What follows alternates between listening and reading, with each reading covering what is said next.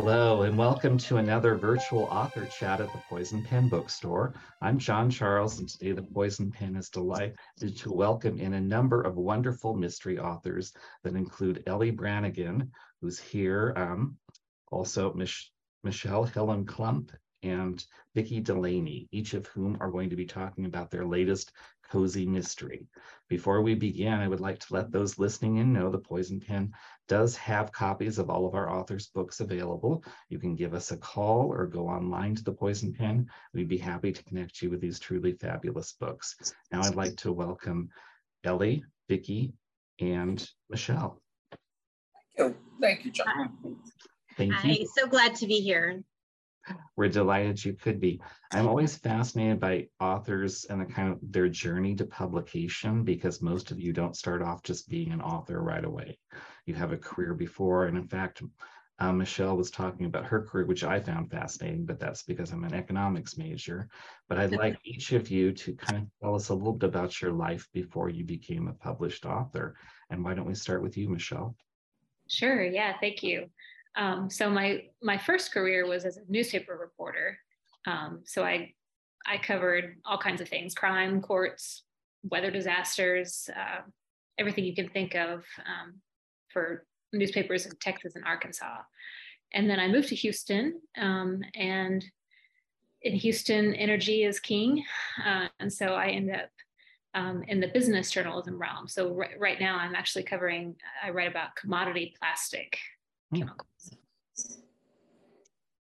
How about you, Vicki? What was life like for you before writing? Okay, I was a computer programmer, and then I was a systems analyst. So I go way back. That I was a computer programmer in the days we didn't have computers on our desks. Right? We did it all on paper. You sent it away overnight to be punched in the punch cards, and the cards would come back, and you'd run it through. And we had one chance to get it right. We were allowed one mistake. So if there was an error, you redid it, you fixed it, you sent it off, it came back the next day, and you ran it through, and it was expected to work. So anyway, so I was in my career in computers for a long time. Computer business started changing. I really enjoyed the early days of my career, where it really was, one person in their computer doing one thing. And then it got obviously more complicated, more people involved, more. I'm not really that much of a team player. So the more teamwork it got to be, the more complicated everything got, and everybody's little part got smaller and smaller. So I wasn't all that happy in the last few years of my career, and I worked for a big bank, and I thought, maybe I'll try my hand at writing a novel.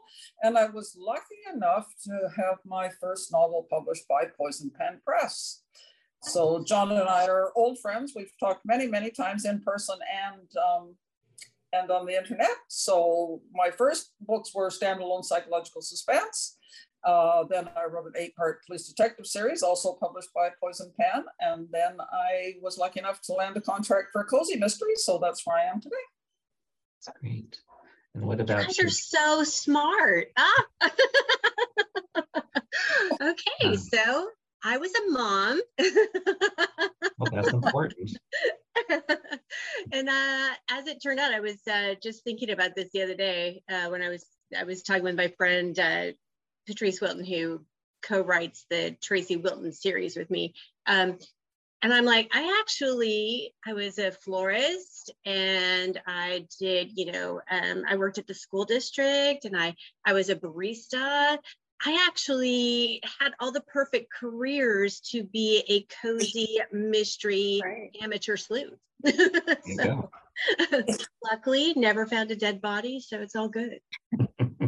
Yet, that you're aware of. Okay, let's have each of you tell us about the book that brought you here today, and we'll start with you, Tracy, because you're appearing as Ellie Brannigan.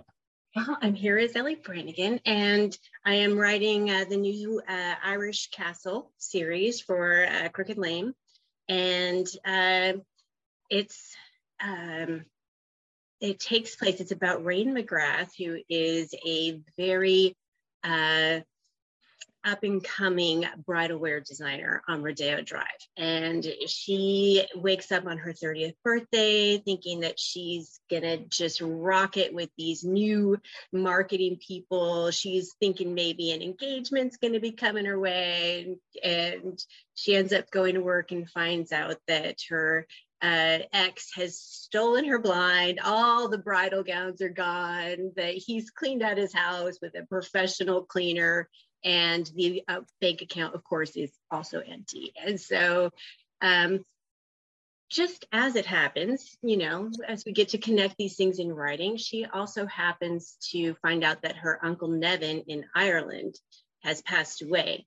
And she finds out that she inherits this castle, that it's like running down, and she doesn't want it. And she also inherits a cousin who she didn't know about. And so they're like, if you think about the Parent Trap, you know, with Haley Mills, that's how I envisioned Ciara and Rain, like total oil and water. But by the end of the book, of course, they end up learning how to work together. So it was so much fun to write, so much fun. And I think I could just like listen to the Irish accent. I love it. And that book is Murder at an Irish Castle. That was the first. Yeah. What about you, Michelle? You're bringing us another in your cocktail-focused mystery series. That's right. Yeah, I have copyright here. Murder Served Neat. So my book starts off. It's the second in the series. And it starts off really just a few weeks after the first book ends. My protagonist, she's a former newspaper reporter who's just launched a cocktails and catering business with one of her friends. And she is catering a 4th of July festival being held by the German Texan Lodge in her community in Houston. And the festival is supposed to be sort of like a public kumbaya moment for two sort of warring factions within this German Texan Lodge. And they're fighting over a proposal to build a country club style tennis club on the lodge grounds. And there's half the group who don't want it and then half the group who do want it. And the one who did want it, they've won, and it's under construction right now. But they're all, you know, having this festival to show that bygones are bygones and they're all hunky-dory again. But of course, they're not. And of course, somebody gets murdered. And then the prime suspect is my main character, Samantha, her mother's best friend. And so her mother encourages her to help sort of jump into the investigation. And so she actually gets to have her mom as a sidekick in her investigation this time. Kind of fun. Vicki, what about you and the latest in your Sherlock Bookshop series? Sherlock Holmes Bookshop series. Number 8 is called The Game is a Footnote. And the Sherlock Holmes Bookshop series is basically about a character who owns a Sherlock Holmes themed bookstore. But she's also the Sherlock Holmes character. She's my interpretation of Sherlock Holmes as a modern young woman, meaning she has the Sherlock Holmes mind. She has the attention for detail. She remembers things that are important. She forgets a lot of things that she doesn't think are important. She can sometimes be I think of her a little bit as a cozy with a bit of an edge, because the character can be a little bit difficult sometimes because she doesn't necessarily have a lot of patience for people that aren't keeping up with her thought process. So the way I was thinking about this the other day, I wrote an article for Jungle Red Writers about, I called it, I Have an Idea. So I wrote about where do you get your ideas? And one thing I've sort of noticed with the Sherlock Holmes Bookshop series, my idea is a word or a phrase. It's a little different than the way I approach some of my other books. For example, last year's book was a 3-book problem, and the phrase was Country House Weekend. Next year's book, which is titled, The Sign of Four Spirits. The key word is seance. For this book, for The Game is a Footnote, the word was haunted house, meaning I sort of thought, what did I want to explore? Oh, I'd love to deal with a haunted house. So that's basically what it is. Gemma Doyle and her sidekick, Jane Wilson, who runs Mrs. Hudson's Tea Room next door to the bookshop, are asked to basically spend the night in a haunted house. And it's not it's a museum, a historical reenactment museum, the oldest house in West London, Massachusetts, where they live. And strange things have been happening. Things moving, sounds in the night, mysterious figures that are there and then not seen when someone turns back.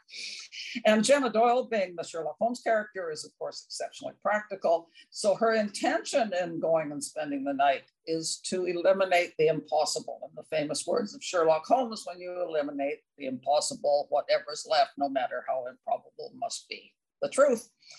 So they get there, storm arrives. This is maybe a little bit, what's the word, stereotypical, but I'm playing all the tropes here. That's what I'm searching for. Big storm arrives, huge storm breaks out, and strange things start to happen. So rather than eliminating the impossible, Gemma Doyle and Jane Wilson are now dropped into questioning what is really going on at Scarlet House. Is it actually haunted? And oh my goodness, someone ends up murdered. Have they been killed by a ghost? Tune and see. But there's also international intrigue in this one, when Gemma's sister, who is a shadowy figure in the highest levels of the British government, appears on the scene, and we have to wonder what is she doing now? There you go. Game as a Footnote came out in January. That is such a great title. That is very, very clever. For better or for worse, most of your books are marketed as cozy mysteries. For someone that is not familiar with that, how would you describe a cozy mystery? And we'll start with you, Tracy. Okay. I think what I have noticed for the cozy mystery is that it usually will be an amateur sleuth, that in a small town, usually doing some kind of not really, it wouldn't be like a job that would be like, in a bakery or in a bookshop is like very, very popular. Like yarn, cookies, any of those kind of things. And it's a small town. And what I love actually about them is the community. Like Michelle was saying about how she is able to bring the heroine's mom along with her. That's character, or the readers, I love it. They love to be able to see how you grow that world throughout the series. Michelle, how would you describe a cozy mystery? Yeah, so I get the question a lot from people who don't know, and I always start off with just think Murder, She Wrote. It's the perfect, sort of entree into the world. But yeah, as Tracy was saying, I mean, it's usually a small town, but I sort of took a twist on that and set mine in Houston. But the way I got around that was that I set it in sort of a cozy like neighborhood in the city.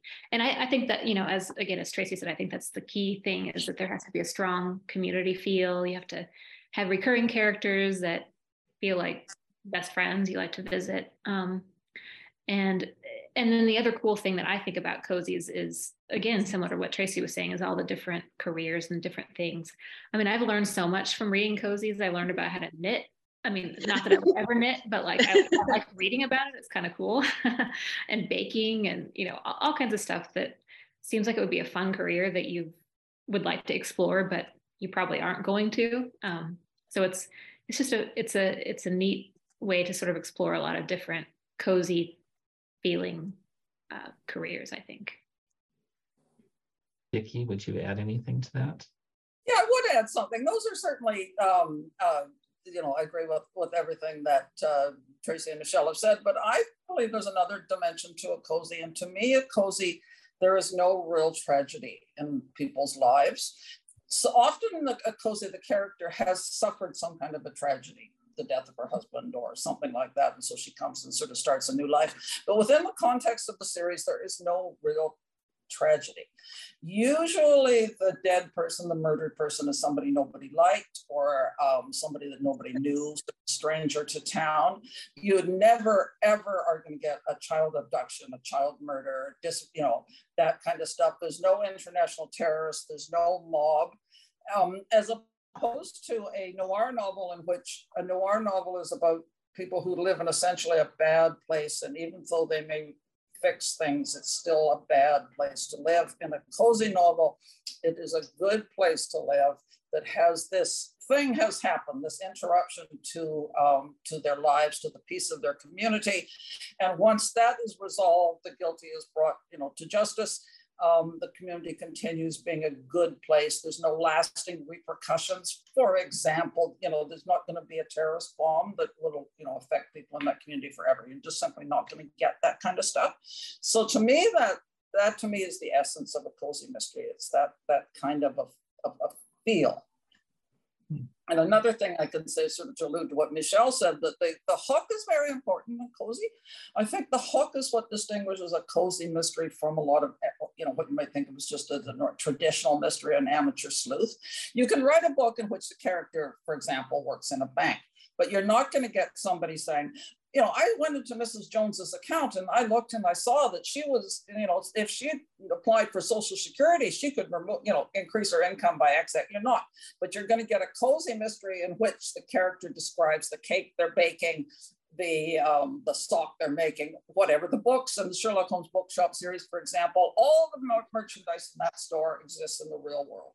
Yeah. She mentions the books she's selling, the products she's selling, and all that. And that hook is what brings, in many cases, the readers back, because they're interested in the baking or what books are current in the world of Sherlock Holmes. You mentioned the hook, Vicki, for a series and the importance of it, which is wonderful, because I'd like each of you to maybe expand on the hook in your series and why you chose it. And we'll start with you, Vicki, since you launched this. Well, I think that certainly in the Sherlock Holmes Bookshop series, you don't have to be a fan of Sherlock Holmes to enjoy the books. The names of Sherlock Holmes books might be mentioned. In next year's book, I said the title is The Sign of Four Spirits, the sign of the four being a Sherlock Holmes book. But you don't have to know that book in order to understand it, meaning that there are clues dropped in that only a Sherlockian can understand. I do have a few little Easter eggs in it. For example, there are 17 stairs in the Sherlock Holmes bookshop in an emporium leading up to the office on the second floor. And in Sherlock Holmes 221 Baker Street, there are 17 steps. That kind of stuff I might throw in a little, like when you eliminate the impossible, that sort of stuff. So I'll throw in little Easter eggs like that. But you don't have to be a Sherlock Holmes aficionado to sort out the clues, but I do like throwing in the names of the books and the names of the merchandise, and that only kind of came to me sort of as an aside. I thought, rather than have her take a book off the shelf and say, your son will enjoy this or your daughter will enjoy this, I take an actual book that I can describe that exists, as I said, in the real world. And I had somebody wrote me just the other day and she said, do I have a list of all the books that have been mentioned in the series? And I happened to, just because I keep a record for myself. So I sent it to her. And I enjoy doing that. I've had authors write to me and say, oh my gosh, you mentioned my book in your book. So I enjoy doing that. And aside from books, anything that's there, she sells puzzles, she sells games, they all exist in the real world. And I kind of had fun pulling that stuff out. Also, just a quick little hook is the Mrs. Hudson's Tea Room next door makes delicious baked goods for your afternoon tea. Michelle, what about you? Do you have to be a drinker to enjoy your series? Yes. No, not really. Yeah, so I started writing this series because I do have an interest in cocktails, but it's not even necessarily about the alcohol. It's my interest is really in like the different flavor combinations, because there's all kinds of different, you can mix all kinds of different things, like mint mixes with citrus really well, and you can get all these different flavor combinations that I think are pretty interesting, especially when you get involved in like bitters baking and stuff like that, because then you get involved in all sorts of roots and things that you've never even heard of. So that was where I sort of got interested in it. And by no means am I actually as skilled as my main character at that. So you just have to keep practicing. So a little bit of it is maybe aspirational as opposed to, you know, inspirational, I guess. But yeah, I mean, I also include other, there's some food recipes in there too, because they're not just cocktails. I also do catering at their company. And then there's also, even on my website, like I put some mocktail recipes too, just because I know not everybody is into the alcohol, which is totally fine. But you know, you can still mess with flavors and stuff for any drink really, or food for that matter. So that's where I sort of came into it. Just I saw it as sort of a, you know, I read a lot of cozies and I hadn't really read a lot of sort of cocktail themed cozies, and I thought, oh, that's an area that I'm interested in and interested in actually researching more about. So that made it more fun to me. There's been like a whole, almost a renaissance in cocktails, craft cocktails over the last decade or so. So Right. That was very smart on your part. It's very smart. I am currently at a beach resort in Costa Rica, and I can tell you the cocktails are very popular.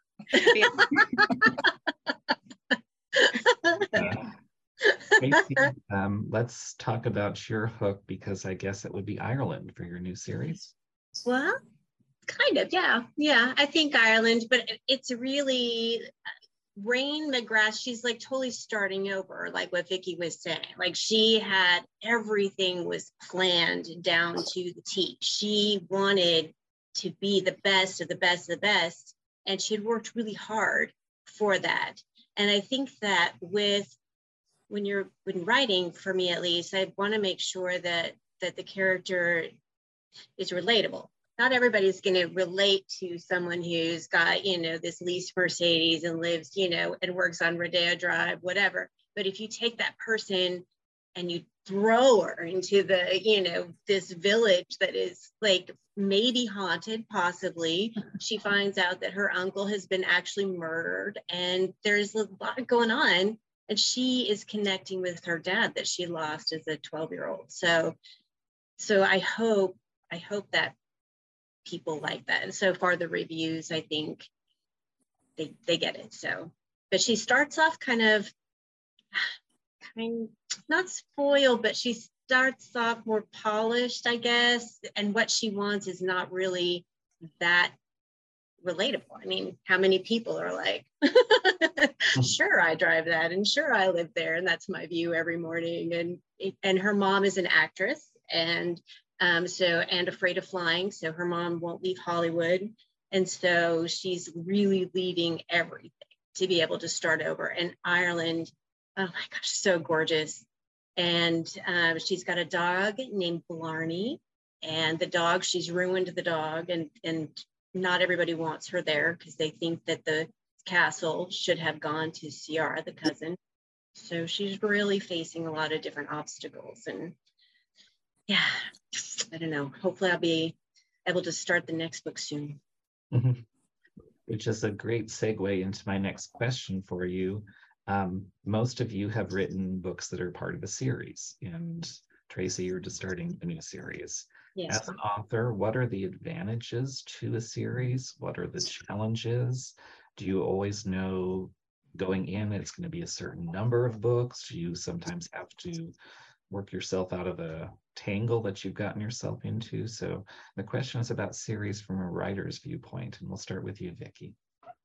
Okay, I like that question because I've done both. As you know, as I mentioned, I was first published writing standalone psychological suspense for Poison Pen, and there's advantages and disadvantages to those. I think that in a standalone, you have a lot more scope to fully uncover the character. They face sort of the biggest challenge they'll ever have in their life, or something from their past that is threatening their happiness today, and they have to deal with it or not, and sometimes they don't too. But it has a beginning and an end, and even though the end may be nebulous, but what I'm saying is that the character has more opportunity in a standalone to really come out of their problems, to solve their problems, maybe to get on their lives.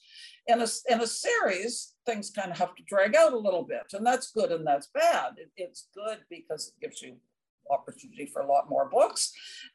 Sometimes you sort of don't know how long you should, the famous love triangle, for example, in a series, I hear from readers all the time that they really hate it when a love triangle drags on. So how long do you make it drag on before people start to get upset that it's going on for too long? That's a good question, and that's often asked in the series. So I think a series you have more scope also to explore the problems in the secondary characters, both the secondary characters, the friends, the relatives of the protagonist, but also the sort of what you might call the guest stars, because the focus becomes more on their life crises and their life issues. Oh, they've been accused of murdering this guy, so you want to solve that and wrap that up within the book. I like doing them both. I like doing them a lot. I'm strictly writing series now. I've kind of abandoned the standalones just because that's the way that things have gone for me. And I'm really liking writing the series. You certainly can take the character a lot further. I'm right now writing the 11th in the Lighthouse Library series that I write as Eva Gates. When I started that series, I had no idea that it was going to come up to 11 books. And with any of my series, I'll write them as long as people want to read them and publishers want to publish them. I can always find something new for characters to do. Michelle, what about you? Yeah, I mean, so I've only written the 2 books. Well, that's not true. I have like one that's in my, in the trunk in my living room, but it doesn't come out. But yeah, I mean, I think, so when I was first trying to learn how to write books, it was a bit of a challenge to think about something that was going to be a series, just because, you think about the narrative arc being so important for a book. And so what I think I discovered a little bit along the way was that maybe in the first book, well, you can't complete the full narrative arc, right? You're not gonna, your main character is not gonna suddenly be, perfect at the end of the book. They're still gonna have some challenges they have to face. But also, I think in continuing books, you find that you can start to focus on a narrative arc on some other characters. So for instance, in the second book, I have some of my secondary characters having challenges that they're working through, and that keeps it interesting, I think, for the reader. Just because, you don't want to just have somebody just be dragged out their misery for book after book. So it's nice to be able to focus on, different characters. And because it is this cozy and because community is so important, you do have these sort of secondary characters that you can focus on too. Tracy, you're just launching a new series. Is that exciting, intimidating? Do you kind of know where you're going to go, or are you just going to kind of roll the dice and see what happens? I really am hoping. No, I have ideas already for the others in this series. So, yeah. And I think that series is I've always written series. And that was, I think, the best advice I ever got a million years ago, was if you write a series, your readers will love it. Your publisher will love it, And so I kind of always thought, just in that way, even for my romances or for my young adult stuff, it was, Do you think there's sometimes, though, from a reader's perspective, is that hurdle they have to overcome? If you've written a series and you're on book 12 or 15 or 20, a lot of readers are reluctant to start with your new book. They want to go back to the beginning. Oh, well, I don't know. Gosh, I hope that they would just go for it. I hope that they would do it. I think I would hope so too, but there are some readers who are very like, no, I have to start with book 1. And that's absolutely true. But now, in a way, that's not a bad thing. My first 3 of my Lighthouse Library series were published by Penguin Random House, and then Crooked Lang took them on. And I said, I'm writing the 11th now. The 10th will come out in June. And those books do really well. The first one in particular, and the first 3 that were published with Penguin Random House. So what I'm hoping is that when I, on my publicity train and say, here's the cover for the 11th book, doesn't it look really great? And somebody will think, that looks really nice. Maybe I'd like to start that series. Yeah. So, which is one of the advantages of the series, I think, is that there's still a lot of life for the earlier books in the series, where the standalone, not so much. I don't think people are compelled. They might, hopefully, like if I read a book by an author I want and I really like it, I'm happy to go back and read their earlier work, but it's not the sort of compelling feeling that you need to see where this series starts the way there is in a series book. Now, I did see that for my Tracy Hall for the Scottish Shire series, that the Murder at a Scottish Wedding with Kensington had just come out, actually in January. So I had 2 books coming out, and actually I think that the Scottish, and that was book 4 in that series, and I saw people going back to the first of Scottish Shire, but I also saw people going, oh, you're Ellie Brannigan? I'm going to get this book because I love the Scottish Shire series. And so that kind of, I think, helped because Ellie Brannigan is so new. So when you have pseudonyms, how do you handle directing readers to your books? Do you put it on your website? Are you kind of not supposed to do that? Well, okay, so, and I was asking Madeline at Cricket Link, I have the answer. She said that what she would like, what she has found is that just to be able to have Tracy Hall and then also writing as Ellie Brannigan. And so that way I don't have to, because I have a lot more followers as Tracy Hall. Mm-hmm. So yeah, so that's okay. I don't need to start over and have like a brand new Facebook page. That can get confusing. Yeah.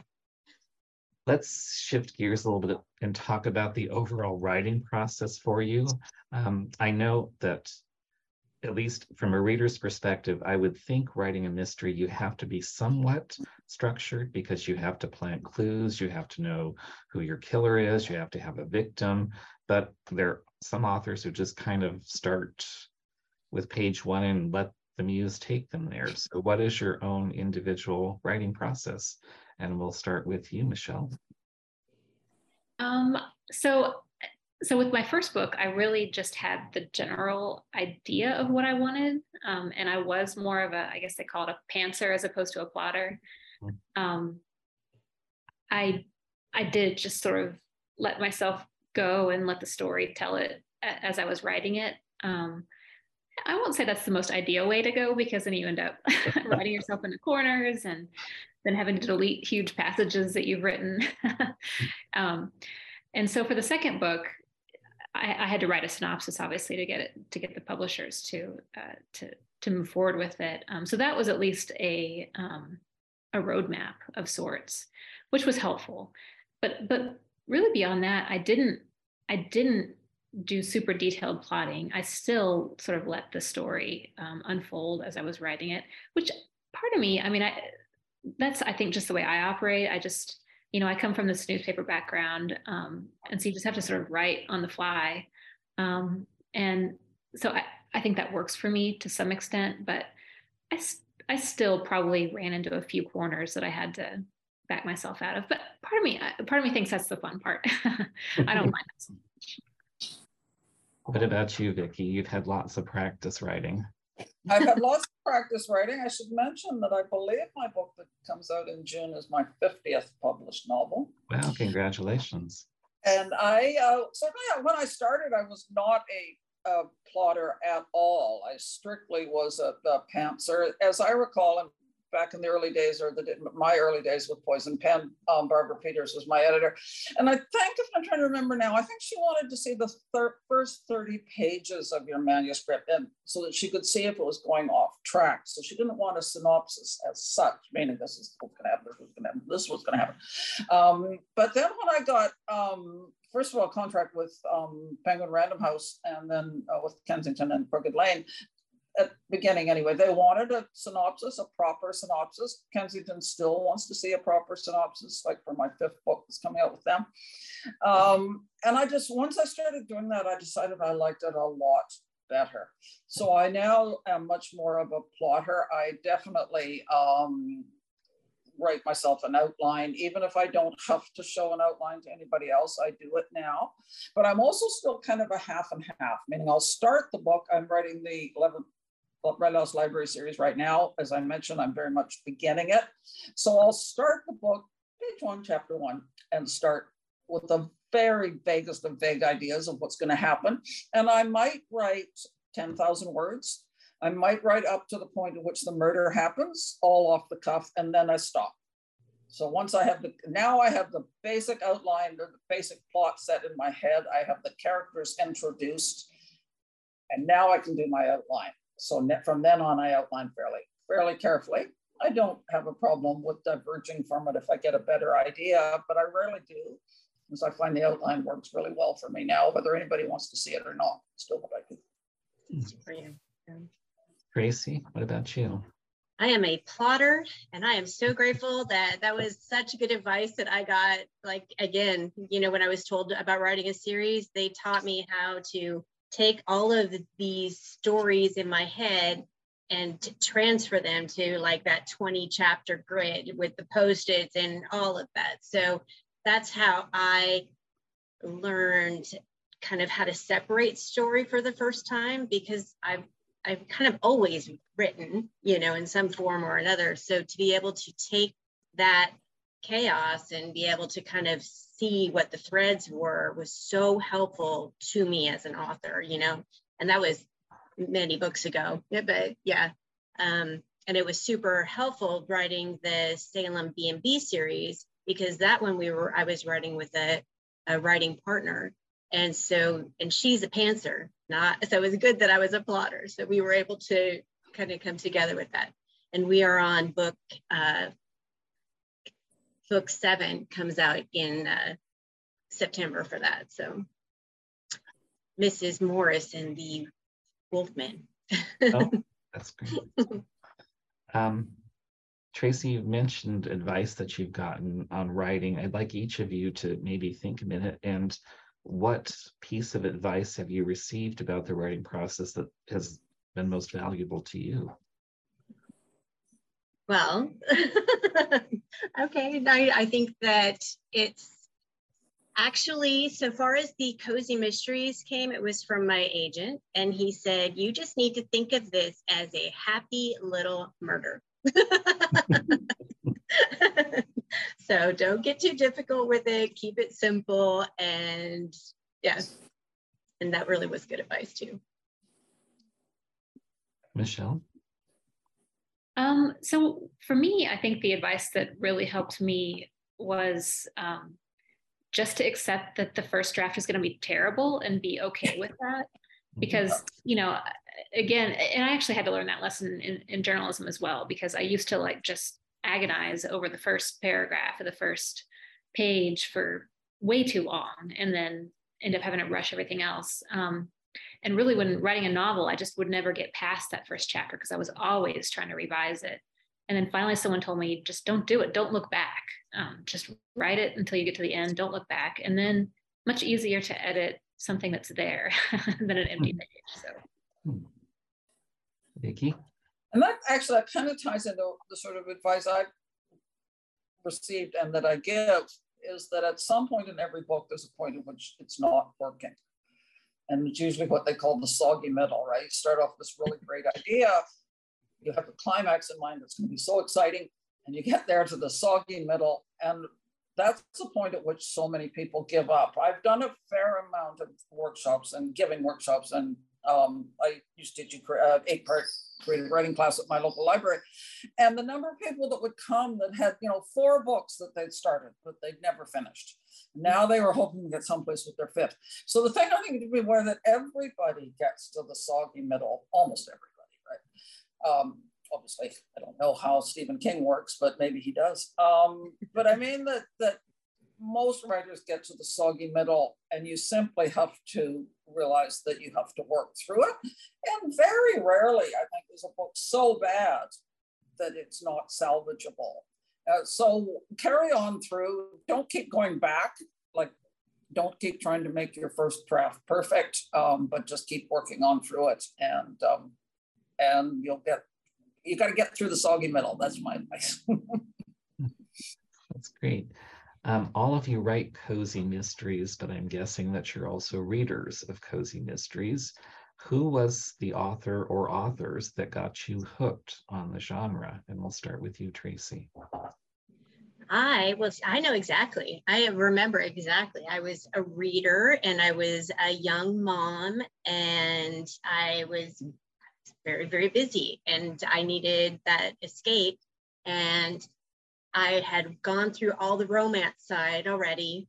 And I loved, reading the historical romances. And then I kind of turned around and I saw these very bright, colorful covers of books. And I'm like, what is this? And I discovered the Bad Hair Day series with Nancy Cohen.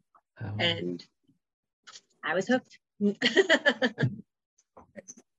Michelle? So when I was a kid, I was reading Lillian Jackson Braun because I loved cats and I loved mysteries. And that was like the greatest books ever when you're in middle school. And then I sort of had forgotten about cozy mysteries, but then I was a young reporter in Arkansas of all places and just trying to figure out, what am I going to read now? And sort of like Tracy, I found this shelf with all these colorful mysteries. And I found the Cleo Coyle's Coffee House mystery series, which I loved because, again, someone living in Arkansas, I got to read about like this exciting New York life, which again is sort of, that's not actually your typical cozy actually now, it turns out, because it's in a big city, it's in New York City, but it definitely meets the standards in every other respect. And I love those. I still read all of those books now. So those are my favorite. Vicki, what about you? I particularly remember reading the Diane Mott Davidson's Goldie. Yeah, who was a caterer. And I think that was my first exposure to cozies in terms of, that she was a woman with a business, with the son. She had the community, she had the friends, she was on her second marriage and the first marriage hadn't worked out very well. And she's doing all this cool catering. There were recipes in it too. I'd never seen that before. And so I read a lot of those books, if not all of them. And I think that's what really got me thinking that cozies was something that I could pay attention to. But the other thing is that I still wasn't really, I would read cozies, a few cozies amongst the other things that I read. I never got into really reading a lot of cozies until I was being published by Poison Pen Press. So I started going to mystery conferences like Malice Domestic and Left Coast Crime and stuff. And I remember when I met people like Kate Carlisle and Jen McKinley, who are such nice people and so welcoming to, sort of a new author that was kind of shy and awkward and all that. That because I met all these really nice people, I thought these nice people must write nice books. And turns out that they did. So that really boosted me. And the cozy community is great. I love the cozy community. And that's what's really sort of propelled me more and more into reading cozies. Vicki, your latest series features Sherlockian type things. Do you have a favorite Sherlock interpretation on the big screen or the small screen? I leapt in before you even finished the question. Yeah, Jeremy Brett to me is by far the ultimate interpretation of Sherlock Holmes. I think that when I think of Sherlock Holmes, I think of Jeremy Brett for sure. I see that face. I was also very fond of Benedict Cumberbatch, particularly in the first couple of seasons. I think that really went off track towards the end, very much off track. But he still did such a really good job, and he's so cute with the curly hair and all that. So that's pretty much my favorites. Michelle, your series does feature cocktails and mixology. Do you have a favorite cocktail of your own? Oh, that's a hard question. I have a lot of favorite cocktails, but so I guess I'll go with the easy answer, which is I'm from Texas. So you can't go wrong with a good margarita, but it has to be a good margarita, right? It has to have like good tequila. And I like different and different flavors too. Like I like to taste all sorts of different things.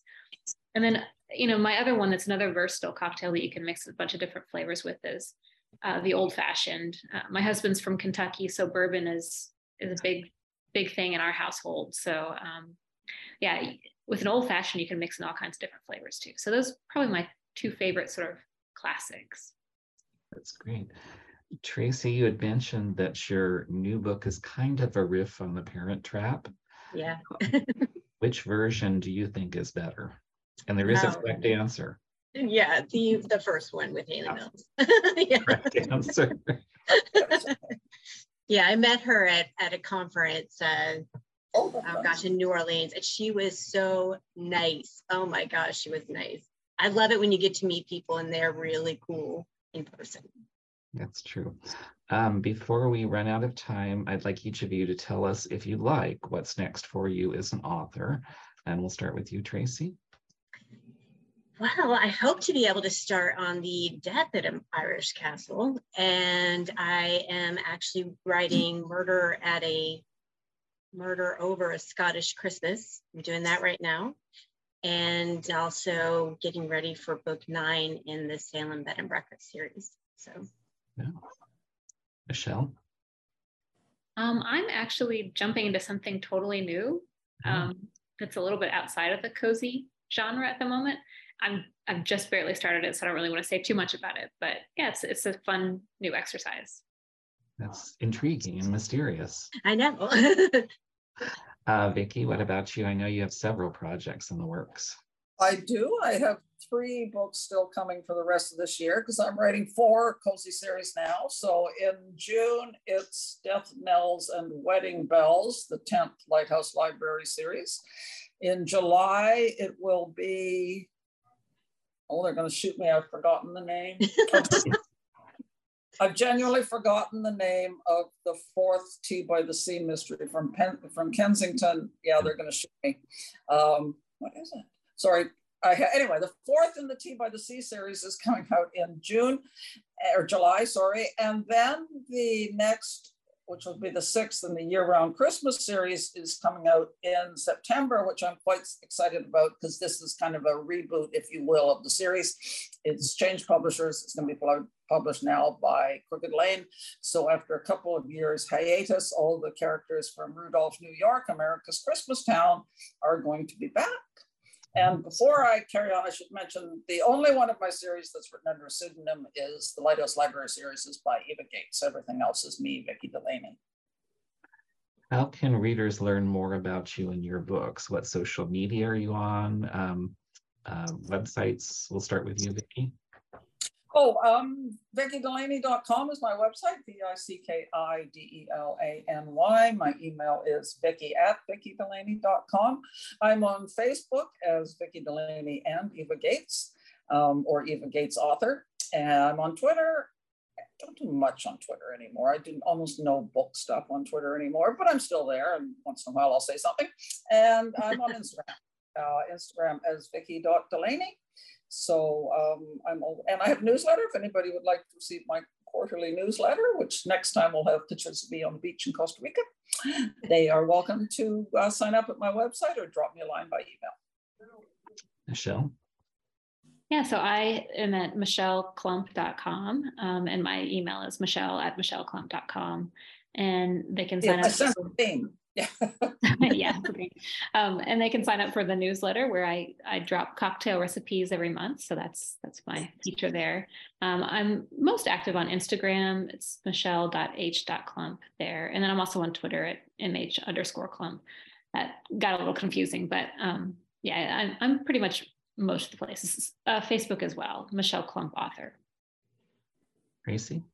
Yeah, so you can reach me at tracy@tracyhall.com. I am, my website is tracyhall.com. Facebook, Tracy Hall, also Tracy Wilton, and the Instagram as well is Tracy Hall Author. And I love to hear from readers, so anytime, shoot me a line. That's great. Well, I can't believe how quickly our time has flown by. I'd like to thank our authors today, Vicki Delaney, Michelle Clump, and Tracy Hall, who's appearing as Ellie Brannigan, for sharing thoughts about their new books and what's coming. And I'd like to thank all of those tuning in to another virtual author chat with the Poison Pen Bookstore. Thank you very much, Charles. And nice talking to everybody. And nice to meet you all. Nice to meet you all. Have a wonderful weekend. Thank you very, very much. Hello, We hope you're enjoying our programs and podcasts with authors. We'd like to expand them, and your help would be appreciated. Please make a donation at poisonedpenfoundation.org. 100% of the proceeds will go to help connect authors with readers in this difficult time. Thank you.